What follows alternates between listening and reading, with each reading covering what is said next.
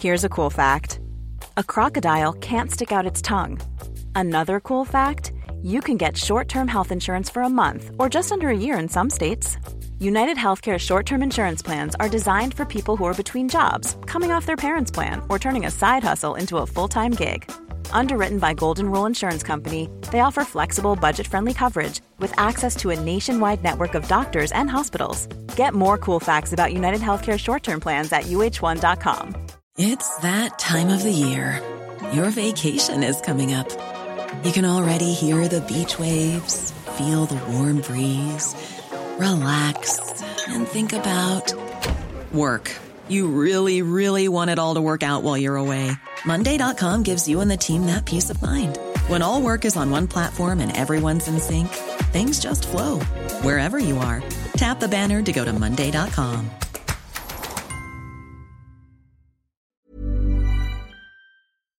Yo, technology. What is it all about? So you can get it right. Yeah. You can basically give me a urine sample. I'll give you a kidney. Pretty close, yeah. So it depends on how many times we can get those progenitor cells to divide and scale them up. Right. But we wouldn't need probably more than like a week's worth of urine samples. Hello and welcome back to Danny in the Valley, our first episode of the new season, and we are starting with a bang. A few weeks ago, I drove down to a little office park right on the waterfront in Hayward, California. So I got to see the beautiful bay and a great big porta potty right in my line of sight. But hey, can't have everything. Anyhow, I was visiting a little startup called Prellis Biologics, and this is not your typical company. They grow blood vessels, skin, and eventually entire organs in their lab. And I went to see it for myself. Hi, Danny. Yeah. Erin, nice to meet you. Nice to meet Come on you. in. Thank you. So we use some pretty high-powered lasers. Don't be worried. Our guys know what they're doing. Yeah, this feels very Yeah. RoboCop. Yeah, I call them our Daft Punk helmets. So what does that flash of light mean? So What is that's- happening? That's the actual laser being projected. Okay. And then these optics are basically to relay the image that we form with the spatial light modulator. And we have a couple of different... After my little tour of their laser printing lab, I sat down with Melanie Matthew, Prellis' founder, to talk about what is actually happening in those four walls. And if she's successful, it would be kind of mind-blowing for the pretty obvious reasons that replacement organs on demand would be. We're live. Just Hello. like that. How are you? So thank you for taking the time. Oh, yeah. Thank you for coming to see us. So I have lots and lots of questions. Can we just start with the basics? Like, so you're Of course, basically yeah. printing or tissue and eventually organs. Is that the idea? That's exactly what we're doing. How? How. The big how. That's what matters most. Yeah. So how we're doing it is that we have found a way to print at a super fine resolution very quickly, such that we can build the extracellular matrix or structures that house cells. And the reason why it's important to do it at a fine resolution and quickly is that cells rely on oxygen and nutrients to survive. They depend on circulation, and we're able to recreate those fine blood vessels that provide the oxygen and nutrients. Right. And so other bioprinting methods, they have resolutions that land around 50 micrometers. Ours is about a half micron on paper. What's that difference in? So that's about 100x difference. Okay. Yeah. And so the 100x size drop allows us to do things like print fine capillaries that are 5 to 10 microns in diameter. Those capillaries are what supply oxygen and nutrients to cells. So that's really the magic of what we're doing. We can get down to a resolution that no one else can touch, and we can do it incredibly fast, which allows us to do larger organs and tissues. So we were just in your lab, which is full of Christmas lights and Christmas lights and lasers, but it's Yes. not like... So in our last season, or was it season before, we went and saw a company that was making fish flesh in a lab. Oh, interesting. Yeah, and it was basically, it was a kind of a fermentation process. Right. But at least that looked like there would be something kind of meaty, for lack of a better word, that Right. comes out of it. Right. But this is what I just saw. Looks like a bunch of lights and mirrors and lasers. Yeah. So what you saw was the engineering side of what we're doing. Okay. And this is where we build the actual structures. And then we take those structures and we add cells to them. So And what are the structures made of? the structures are made right now of a biodegradable material. It's something that's a lot like reabsorbable stitches. Gotcha. And so we know that when we transplant that disappears. No harm, no foul I to the see. animal. There's no immune response. We've actually done a transplant study for several weeks with no immune response to this material. So we're quite happy with that. So this is the kind of the scaffolding, Right. and the idea is that you create the scaffolding and you can put it into a living being, and the cells will kind of grow into and around it. Exactly. So we've been able to show this in our cell biology lab where we have scaffolds seeded with pretty much any cell type we've tried grows along them. So we've done up to 25 different human cell types at this point. They'll grow along, they adapt to the scaffolding, and then they're transplantable as is. And so that's what we were able to show in an animal model. Yeah, because I think I read something you guys were implanting tumors or something. Yeah, that's right. We started with the low-hanging fruit as a tumor cell, and they were human tumor cells. And we wanted to just see if we could transplant them and then get perhaps better engraftment than you would with how it's normally done for animal studies that use human tumors that are transplanted. And why is that the low-hanging fruit? That's probably a stupid So question, it's but- low-hanging fruit because tumor cells are hard to kill.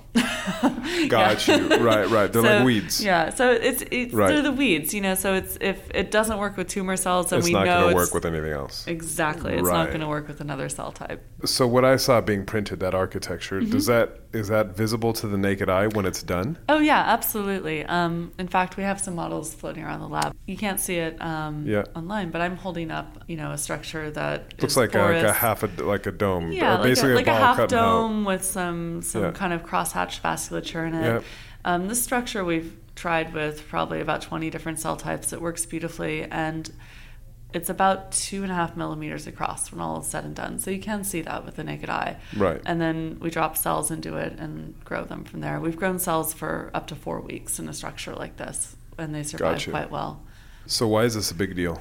So this is a big deal because no one's been able to grow really dense tissue, anything more than 1 millimeter thick, for an extended period of time. And we're doing that routinely in our lab. So we really are able to show that we get good oxygen exchange, good nutrient supply to cells. And from there, we're going to really interesting primary human cell types. We've tested the structure with human liver cells. And normally what happens when you culture human liver cells in 2D is they lose some critical cell types. If you culture them with our 3D structure, they're maintained.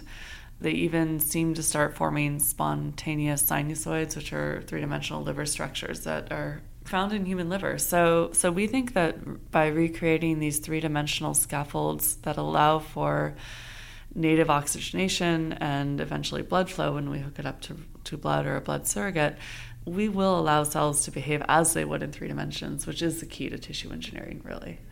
How far are we from, say, a kidney grown in one of your labs? Yeah. Being able to just be like, all right, this person has kidney failure.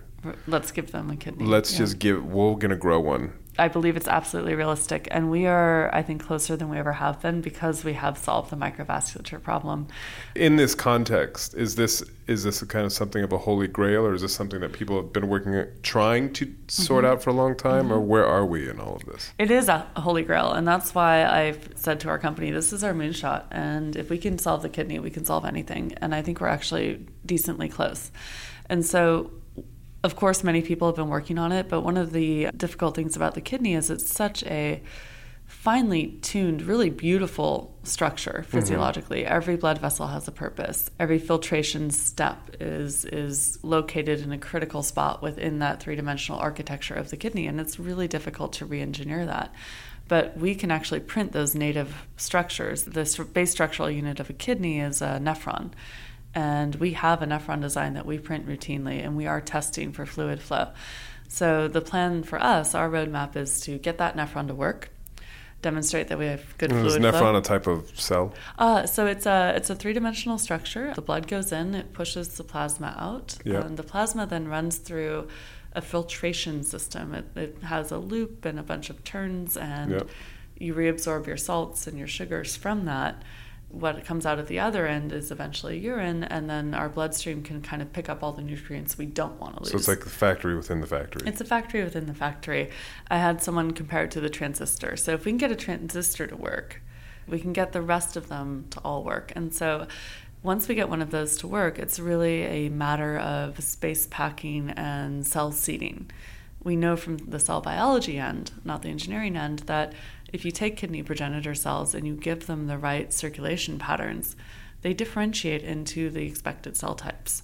And Gotcha. so that's not something really that keeps me up at night. I know we'll have to do experimentation to work that out, obviously, but once we have the engineering solved, the biology is right on its heels. And so we are quite close. What does that mean? Quite close, yeah, in terms of timeline. So, it's always hard to guess, the unknown unknowns and what could go wrong. But I believe we'll have a working nephron with cells seeded on it within the next 6 to 12 months. And then from there, it's the modeling, the space packing, the printing time. And I think that's doable in 2 to 3 years before we have something really functional. A kidney. A surrogate kidney, yep.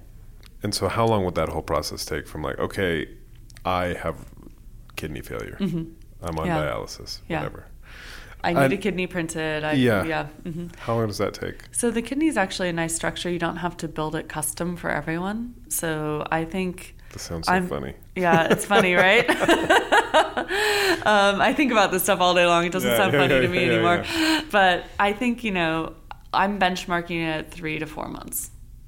Got you. And the progenitor cells, Mm-hmm. would those come from me? Yes, ideally we will be sourcing them from the patient or a really well-matched donor. And so anything we can do to get people off of immunosuppressants is ideal.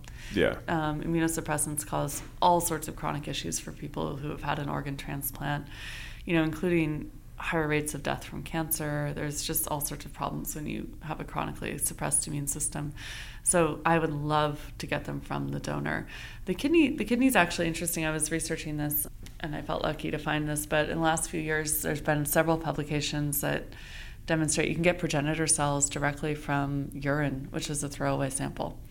What? And so you don't have to go in and necessarily biopsy the patient. If you can get enough So you're going to get cells, it, right, yeah. You can basically, give me a urine sample, I'll give you a kidney. Pretty close, yeah. So it depends on how many times we can get those progenitor cells to divide and scale them up. Right. But we wouldn't need probably more than like a week's worth of urine samples to get a whole kidney. That's totally wild. And so what is it that you are doing that is different? Is it this printing process that you just showed me? Yeah, it's really, the magic really is in the printing process. A lot of really smart people have been going after the bioprinting problem for a long time and the tissue engineering problem for a very long time. And it's really getting down to that resolution. So a kidney nephron has, half a micron cell wall between different areas. So does the lung and so does the Right. liver. And if you can't recreate that, you don't get the right rate of exchange for the oxygen and nutrients. It just doesn't work. It just doesn't work. It's really a physical engineering problem. Right, Yeah. right. So when you were a little kid, did you say, I want to print organs when I grow up? When I was a little kid, I think my parents probably could have told you I would be a scientist. I Right. was outside all the time, catching every animal that moved, exploring the world as much as I could. Yeah. And I think I did get a microscope as a present, a Christmas present. I think I it had was one. like, I thought did it you was- have one? Yeah, I did. Yeah, long history of being interested without really understanding where it would go. And so how did Yeah. we end up here in Hayward with a view of a porta potty and the And the we have a bay view. We have a bay view. They're just doing a little construction. Yeah, how did we end up here? So I went on and got my PhD in physiology at the University of Physiology Biophysics at the University of California, Irvine, where we did a lot of Are you the anteaters? Yeah, the anteaters. That's right. Yeah, I went to UC Santa Barbara. Oh, you did? Chose, yeah. I was there as an undergrad. So was I. When, Oh, interesting. When? What year? Do I give my age away on I'll this give one? mine, and you can. I was there from 95 to 99, 2000. Okay, we overlapped. Yeah. All right, we'll have to talk about that offline. Yeah. Yeah, go Gauchos. No, I had a really good experience at UCSB as well as a biochem undergrad. Yeah. Beautiful campus, great place to go to school. Mm-hmm. Yeah, and then I went on to get my PhD at UC Irvine, where we did a lot of what's called 2-photon imaging. I went to work with the laboratories of Mike Cahalan and Ian Parker, and Ian Parker had built the first video rate 2-photon microscope. And what that meant was... That sounds important. That sounds important. It was important at the time, because what that meant is we could look at living tissue without disturbing the cells or photo bleaching them or hitting them with too much laser power. And we could actually watch how cells moved and interacted in a living tissue in real time. Right. Really interesting. They were the first group to show that immune cells, the cells that we take for granted for CAR T cell therapy and all of this, they move independently and move throughout the body and go and seek and destroy things like tumor cells. Right. And this is the first group to discover that. It was really fascinating. So that laid a lot of foundational work in a lot of areas. I went on to do this work for many, many years, looked at pretty much every tissue you can think of under a high-powered microscope and how the cells moved and interacted in it. And the base structure of the tissue, the collagen that holds it all together. And so, you can see different patterns in different collagens. I wasn't necessarily interested in tissue engineering at the time, but when I was working at UCSF, a postdoc I had before, postdoctoral position I had before I started this company, I was driving home one night, listening to a podcast. Podcasts are great. Yeah. Super inspiring podcast about tissue engineering. And the host asked this cardiac surgeon who was online, how long till we have a heart? And there was this super long pause, all these great advances, how long till we have a heart? And the guy was like, well, maybe 20 years. And the host was like, well, we're just talking about this incredible work. We can see cells beating in a dish and sheets. Why not now? And the cardiac surgeon very wisely boiled it down to one problem, and that's we can't build capillaries, the tiny blood vessels that supply the oxygen and nutrients that we're just talking about here. And so it was late at night, and I was like, well, God, I was just in the lab for like hours, and the capillaries were kind of in the way of imaging what I needed to image. I can see them. I know light can cross-link things. Why can't I build them with the same light I'm looking at them with? And I'm sure that's obvious to somebody who has studied what you have studied, but that's not an obvious leap. It, why can't I make it? Right. But with the same light you're using to see it, that's the kind of leap. Yeah, that was the leap, I guess. I guess when you do something for over a decade, it starts to become easy. Or more obvious. Clear. Obvious, yeah, that's the right word. So that idea just really stuck with me for a while, and I started doing a lot of background research in the optics and the physics of what we were doing, and decided, okay, I think we could do this. I left my postdoc, worked for another startup for a little while, got some good experience there, and this idea kind of never left. And then after I left that startup, I decided to file the IP. I bootstrapped it for 8 months, and here we are. Oh, because I think, if I remember correctly, you went to SOSV? I did. We went to IndieBio. Arvind was on this podcast last year. Oh, excellent. Yeah, Arvind is on our board. We love Arvind. He's fantastic. Really hands down, one of my favorite people in the world to work with. And SOSV and IndieBio serves an incredible role in biotech and the biomedical advances we're going to see come online. Yeah. They are a landing place for entrepreneurs and inventors, and they get you started. They give you training. They give you biz dev. Really whatever you're missing, they try to help backstop you in and teach you how to build a company. And so they were great. They were our first investors. Right. It is a cool setup, and for those who are listening who don't remember, it's basically like a kind of a bunch of desks arrayed around kind of a professional grade lab. So you don't have to do all of that difficult setting that up. You can kind of use the premises to kind of test what you're doing and then move on. Exactly. A huge draw for us was I had filed IP, and there's a ticking clock when you file a provisional patent. You need to have all of the data to make it a strong patent, all of the data and demonstration that it actually works kind of done within a year. And I think that's an interesting process. So you filed it basically, was it effectively a guess? Like that you would be able to do this? Because you hadn't done it yet, right? Yeah, we hadn't done it yet. So I wouldn't say it was I wouldn't say it was a guess. I would say, this is going to sound a little funny, I'd say physics is a little easier than biology sometimes. Right. Because when you point a laser in one direction, it continues in that direction until it's Forever. interfered with, right? Yep. So, when you look at an optical path and you know what's possible and you know what other people have done before, you kind of put all the different pieces together from different places. And not a guess, but I would say I would have been very surprised if it didn't work. And so, just again, going back to this ability to basically get down to the capillary level, that's just because you have a precision that you're not able to replicate in other processes. Exactly. Because in tissue engineering, how's it done otherwise? Yeah.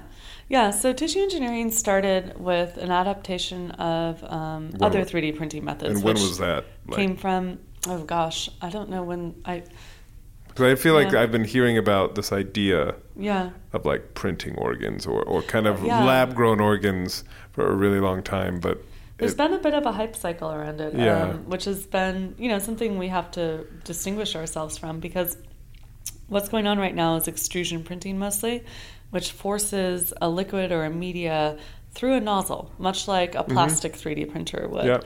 That can only take you so far in resolution. About 50 microns is the limit. It often clogs. If you try to send cells through that in the ink, they have shear forces that start to kill the cells or disrupt them. So then there's kind of spray methods and spinning methods where they just throw a bunch of fibers down, which is in a very controlled way. You can't quite get to blood vessels that way. So that's on the extrusion side method. That's on the physical, I'm going to put a material in this place. The resolution's too low. On the flip side of that, other people have used lasers to print, 2 photons specifically, which is what we use. And what they do is they scan the laser back and forth, and it turns on and it just cures in that one spot, and then they move it up and it does the next is it like the old dot matrix printer? Exactly, like the laser just raster scans back and forth. Yeah. That you can get a really fine precision with. You can build capillaries with that, absolutely. But it's very slow. It would take you years to do what we can do in a couple weeks. Oh, wow. Yeah. Okay. Maybe perhaps a better comparison is even for the tiniest structures, we're about 50 to 100x faster. What was the unlock between that and what I just saw? Yeah, so the difference is that we take the light and we do something called beam steering, and we shape it. Instead of raster scanning it, we're projecting it almost the entire image at once. Where it might take a raster scan laser to print a tiny, tiny structure 10 seconds, we can print 20 in about 2 seconds. Gotcha. Or more. So because you're basically taking one beam and manipulating it to do it all at once. We spread it out. So another thing is that the raster scan lasers are using a pretty low power beam.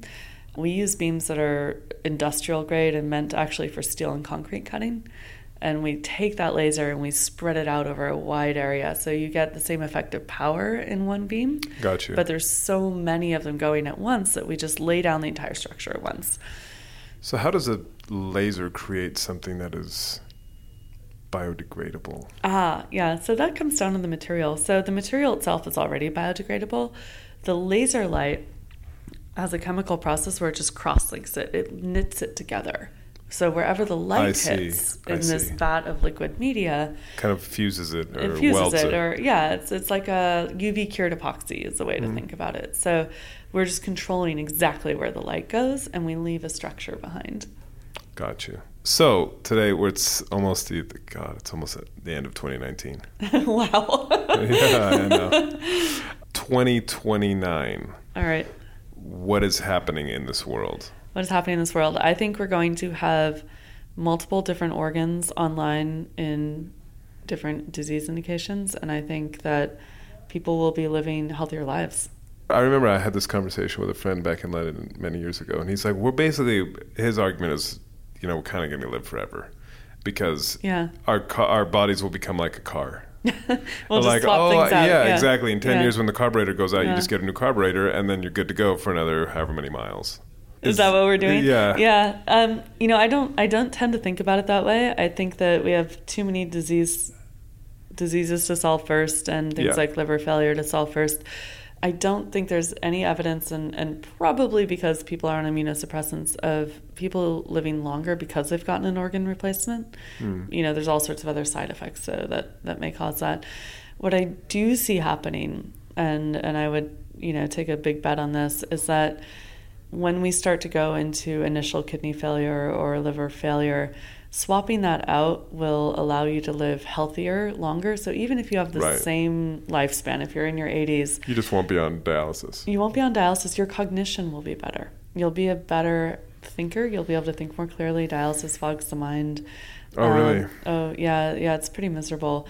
And then you won't have other systemic organ failures. So once you start having, let's say, serious liver problems, the rest of your body starts to decline. And, we have a lot of people walking around who are just miserable, or they're constantly taking pills to control one disease that causes a side effect to control another disease.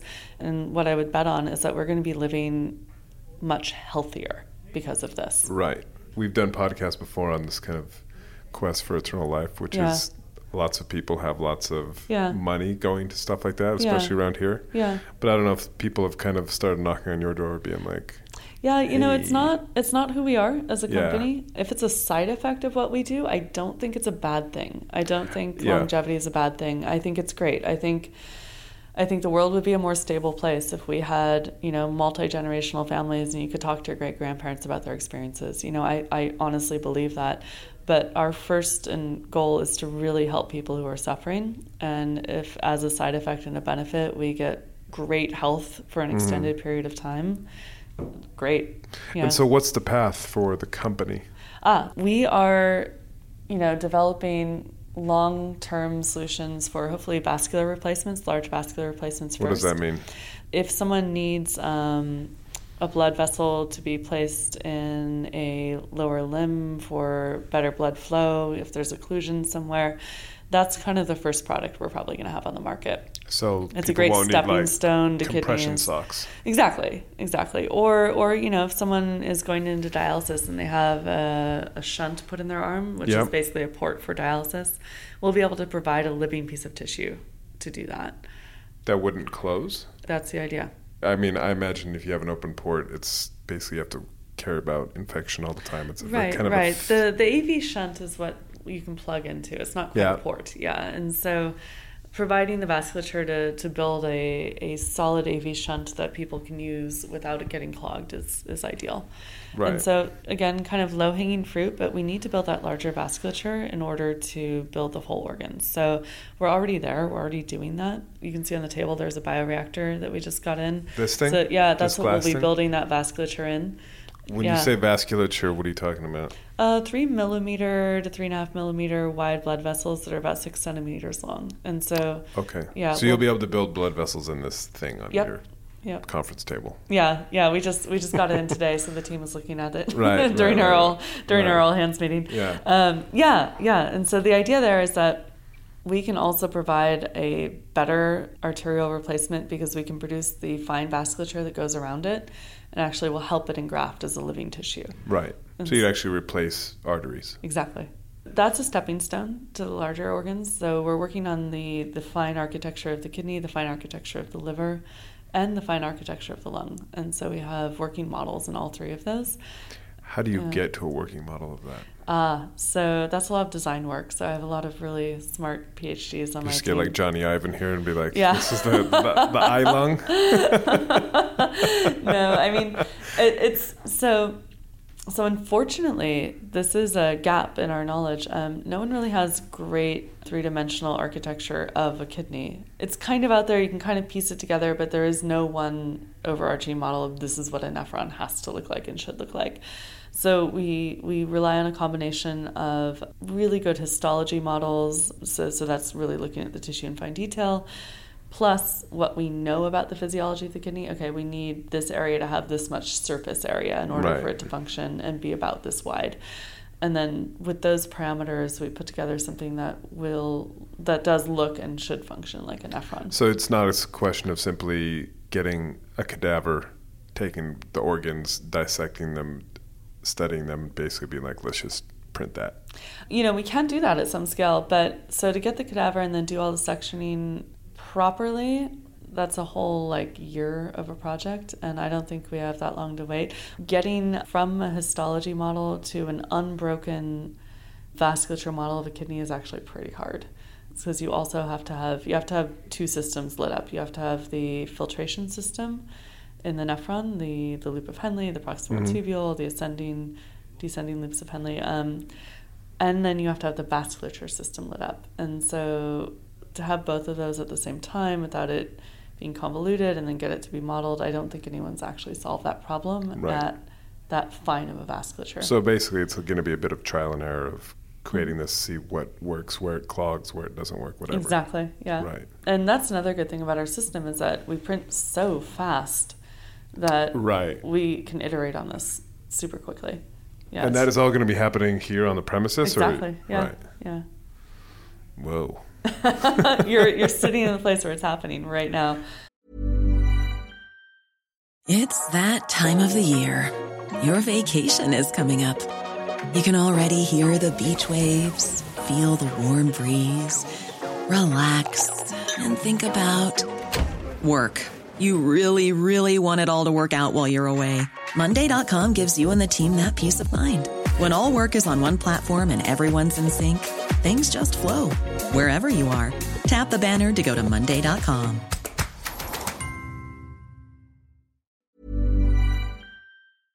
And so you guys obviously aren't the only ones working on this problem. It does feel like there's a lot of companies doing this. There are a lot of companies trying, yeah. Did that make it hard to actually be like, no, but give us money, we're the ones that are actually going to figure it out? Yeah, based on what we're able to do with the fine vasculature, I am able to make a strong argument that we're different. And I got some pushback from people who've invested in us now when they were looking at our structures, and they kept coming back and saying like, oh, this group is doing this and this other group's doing this, and what's so different?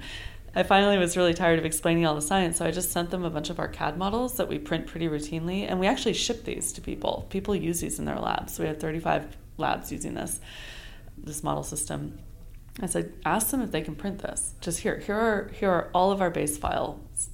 Ask them if they can do this. And they came back and invested in us because no one else they were talking to could actually print what we do. So you can just basically send a CAD model. Like just email it and be like, here's a kidney structure or whatever. And then they can print it with, because you're saying that it's the biodegradable material doesn't sound like that's, I mean, you can kind of find that. Yeah, that's everywhere. That's off the shelf. Yeah. Right. But they don't have the method to do the fine resolution and the speed that we do. But they could still look at that model and be like, okay, this is possible in the world. Yeah. Well, I mean, it is possible because we could also ship them the printed structure and they can look at it under a microscope too. Right. Yeah. And then in terms of the regulatory path, how painful is that likely to be? You know, this is an unknown for us still. So I think the regenerative medicine track is probably where we'll end up. We're starting to make... Meaning what? For tissue engineering. So I think we will be vetted through regenerative medicine. That's a certain process under the FDA. Yeah, that's a new track. Yeah. Oh, okay. Yeah, sorry. That's a new track in the FDA. And it was made because the FDA realized that we have a lot of cell-based medical products coming online, and we should start to figure out how to regulate these properly. Right. If a plastic surgeon wants to take skin from one part of your body and put it over a burn wound, that's not FDA regulated because it's a full self-to-self transplant. They know the MDs know what they're doing. And so that's not a problem. Similarly, a kidney transplant is minimally regulated. We know what we're doing with that, right? I think once we have really good proof of concept down, we show we can take cells, they're minimally modified, we do a battery of tests on them to make sure they're not doing anything strange. I think from there, it's actually a pretty straightforward process. We have lots of precedent in transplant. The materials we use are transplanted already, the ones we use to print with. So for me, it's not a scary FDA path. I think if we can show it works, that's really all there is to it. We're not doing genetic modification of these cells, which makes it much easier. Well, I was going to ask, because I don't know if you have had any pushback thus far, because, you know, I imagine there will be people who will be like, oh my God, you're growing cells. This is against, you know, everything that is holy, so to speak. Yeah. Well, I mean, if you're walking around alive, you're also growing cells. But, Very true. we are, we'd be, taking willing donor samples, growing them outside of the body and putting them back in. It's effectively you healing yourself. So that's what I was going to say. So Yeah. is that one of the underlying conceits here? Is that basically if I get a kidney, I'm going to be the donor to myself Yeah. in terms of those basic building blocks? Yeah, The same thing if I ideally. was burned. Ideally, yes, absolutely. Right. Yeah. Right.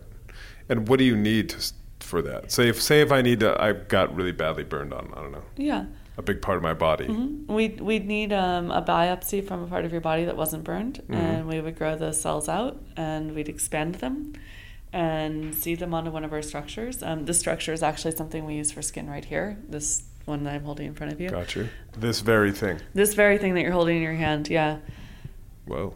And so we've been growing layers of skin cells on that, and it looks pretty good. But what we do is we take a biopsy from you, dissociate the cells, expand them as much as possible. We still need to go through that process and make sure we can get enough and understand the sizes of the biopsies we need.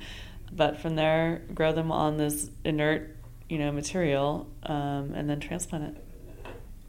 The skin that we grow takes about, I think, 7 to 9 days before I think we'd be ready to transplant it. Right. Yeah. And how big a piece? Is that like a dinner plate of skin or? I think that's about what we tried it for, yeah. And you can do that now. We can do that now. And how big is the biopsy you need to create that? So that's something that's still a little untested. Not anyone has had a chance to really take this to market yet. Right. Yeah. Because tissue engineering's been just exploding, as you've mentioned. A lot of people are trying to do this with different methods. A lot of really good bioreactor companies have come online just in the last couple of years where they can take cells and expand them beyond what we were able to do in the lab prior. Right. So that's an area where I think, if you want to do a dinner plate, we could probably start with something the size of a silver dollar and get to a dinner plate. Yeah. Right. Yeah. What was your worst day of work? Oh, yeah. I mean, I've definitely been frustrated during the fundraising cycle where I'm like, gosh, how did they not get how amazing this is? Maybe I need to have a little more fire in my belly. I'm kind of the subdued scientist about this, but what we've done is going to change the world, really. Yeah, so I've been frustrated there. That's totally fair to say. I think I got really nervous a little bit before our A round. I was worried we wouldn't get funded, and I have such an amazing team of dedicated, brilliant people who's they are cause motivated. Their hearts are in this. Right. And that just would have been heartbreaking, really. Yeah. So I think there was a worst week where I was just really nervous that no one was going to understand how good we actually are. As you say, I mean, if you can grow a dinner plate of skin from a size of a coin, that could change the world. Exactly. And it's vascularized skin. A lot of people try to grow skin right now, but it doesn't have the blood vessels in it that you need to have it actually be living skin. It just works kind of like a glorified Band-Aid and will fall off. So, yeah, it's not a fully vascularized real transplant of skin. That's why we still do take skin from one part of the body and put it somewhere else, right? Because you can kind of basically, it already has the blood minute vessels. Architecture in there, it all just hooks up to itself and keeps doing its own right. And the body's really good at that. If you have the blood vessel architecture there, it will reconnect. And so that's what we're providing is that blood vessel architecture. So we're excited that we have 2 sets of products on the market. This is cool because structures like this have made me want to go back to grad school because there are so many questions we don't know about how cells grow in 3D.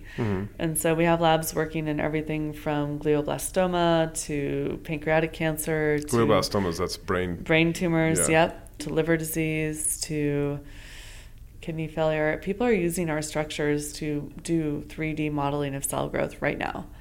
That's been really cool for me to see. It's awesome. And then we also released a system, I was telling you before we started the podcast, it's shipping this week to the East Coast, but the very first laser-based bioprinter in the world. Laser-based bioprinter, what is that? What is it? I mean, that sounds like it does what it says on the tin. Yeah. So the systems that I walked you around in our lab, we have a version of that that's going out for people to design their own CAD files for and to print their own tissue structures with. And so people can actually test this stuff in their lab, figure out which architecture their particular neurons like to grow on. Right. And it's all transplantable. Well, so who does it? Because that's not, obviously, it's not like an iPhone. So I can just No, it's not quite like an iPhone. We designed all the light paths ourselves. The outside design of the system was done by our partners at Cellink. They're a Swedish company, beautiful design. And they're selling and supporting the system with us. We didn't want to build a whole sales team behind it. Right. But we did want to get this tech out there because it's so exciting. But who would want this? Who would have? Who? That's what I'm saying. Who is going to use that? 'Cause if it shows up at your door, then you know. Right. Yeah. What am I going to do with this in my living room? Yeah. Exactly. Yeah. No. So we've got pharma companies that are interested. Right. So we're talking to probably 5 or 6 different pharma companies right now. As a what to test for 3-dimensional cell-based drug screening. And so when you look at cells on a flat dish, they behave very differently than cells that are cultured in 3D. Right. And they respond to all different pharmaceuticals differently. And so the idea here is that if you take human cells, you can culture them in 3 dimensions and get a better readout of what's going to happen in your phase 1 clinical trial and just do better drug selection, period. So it's expected that 3-dimensional cell culture is really going to speed up the time to market and the efficacy of a lot of drugs.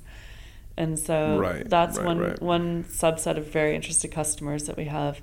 The other is in academia.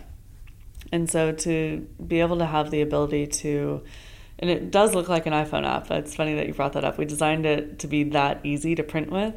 But a lot of academics are very interested in, okay, how do I get into this 3D culture? I know this is where I should be doing research. This is where cells behave as they do in the body. So how do I get after that? How do I actually build the right architecture? And so this system will do that for you. And you can come up with your own CAD file. We are actually working on a software program to randomize and generate tissue structures for this printer. So people can really just pick it off the shelf, build their structure, come back in the morning, and then seed it with their favorite cell type and see how it grows. The flexibility of that is something I think our academic customers are really interested in. And so I guess that's my last question. So that you have these architectures, which we're playing around with on the table. Yep. Where do the cells come from that you... We do either culture those in a bioreactor, so that it looks a bit like you mentioned the fish company before, that has probably a big spinner and cells being moved around. So we culture them in a bioreactor, and then we concentrate them, and then we seed them onto the structure itself. Right. Yeah. Right. You're not just taking biopsies from your staff. No. Although we did have to do that in grad school. No, I'm just kidding. Totally kidding. It was all volunteer. Yeah. There are a lot of really good cell biology companies that have human cell samples in libraries of them. So we're leaning on those for now to do a lot of our test work. I wish you luck with the revolution. Thank you. Yeah, it's truly a tissue revolution. And that is all the time we have. I want to thank Melanie for taking the time, for giving me a tour and letting me wear a really cool helmet in their lab.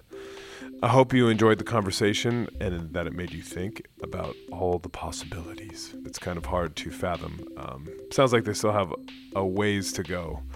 These things always take longer and are more difficult than they first appear. But we shall see. And that is it. Oh, one more thing before I go. Please take a moment. You knew it was coming. Take a moment, give a rating and review. It really does help, especially as we're starting a new season. We want to get more people in listening to the show. So do tell a friend, give a review. That's it. And I'll be in the Sunday Times newspaper this weekend writing not about this, but about lots of other interesting stuff. So do check out the paper or online at thetimes.co.uk or on the Twitters at Danny Fortson. Have a good weekend. Bye-bye.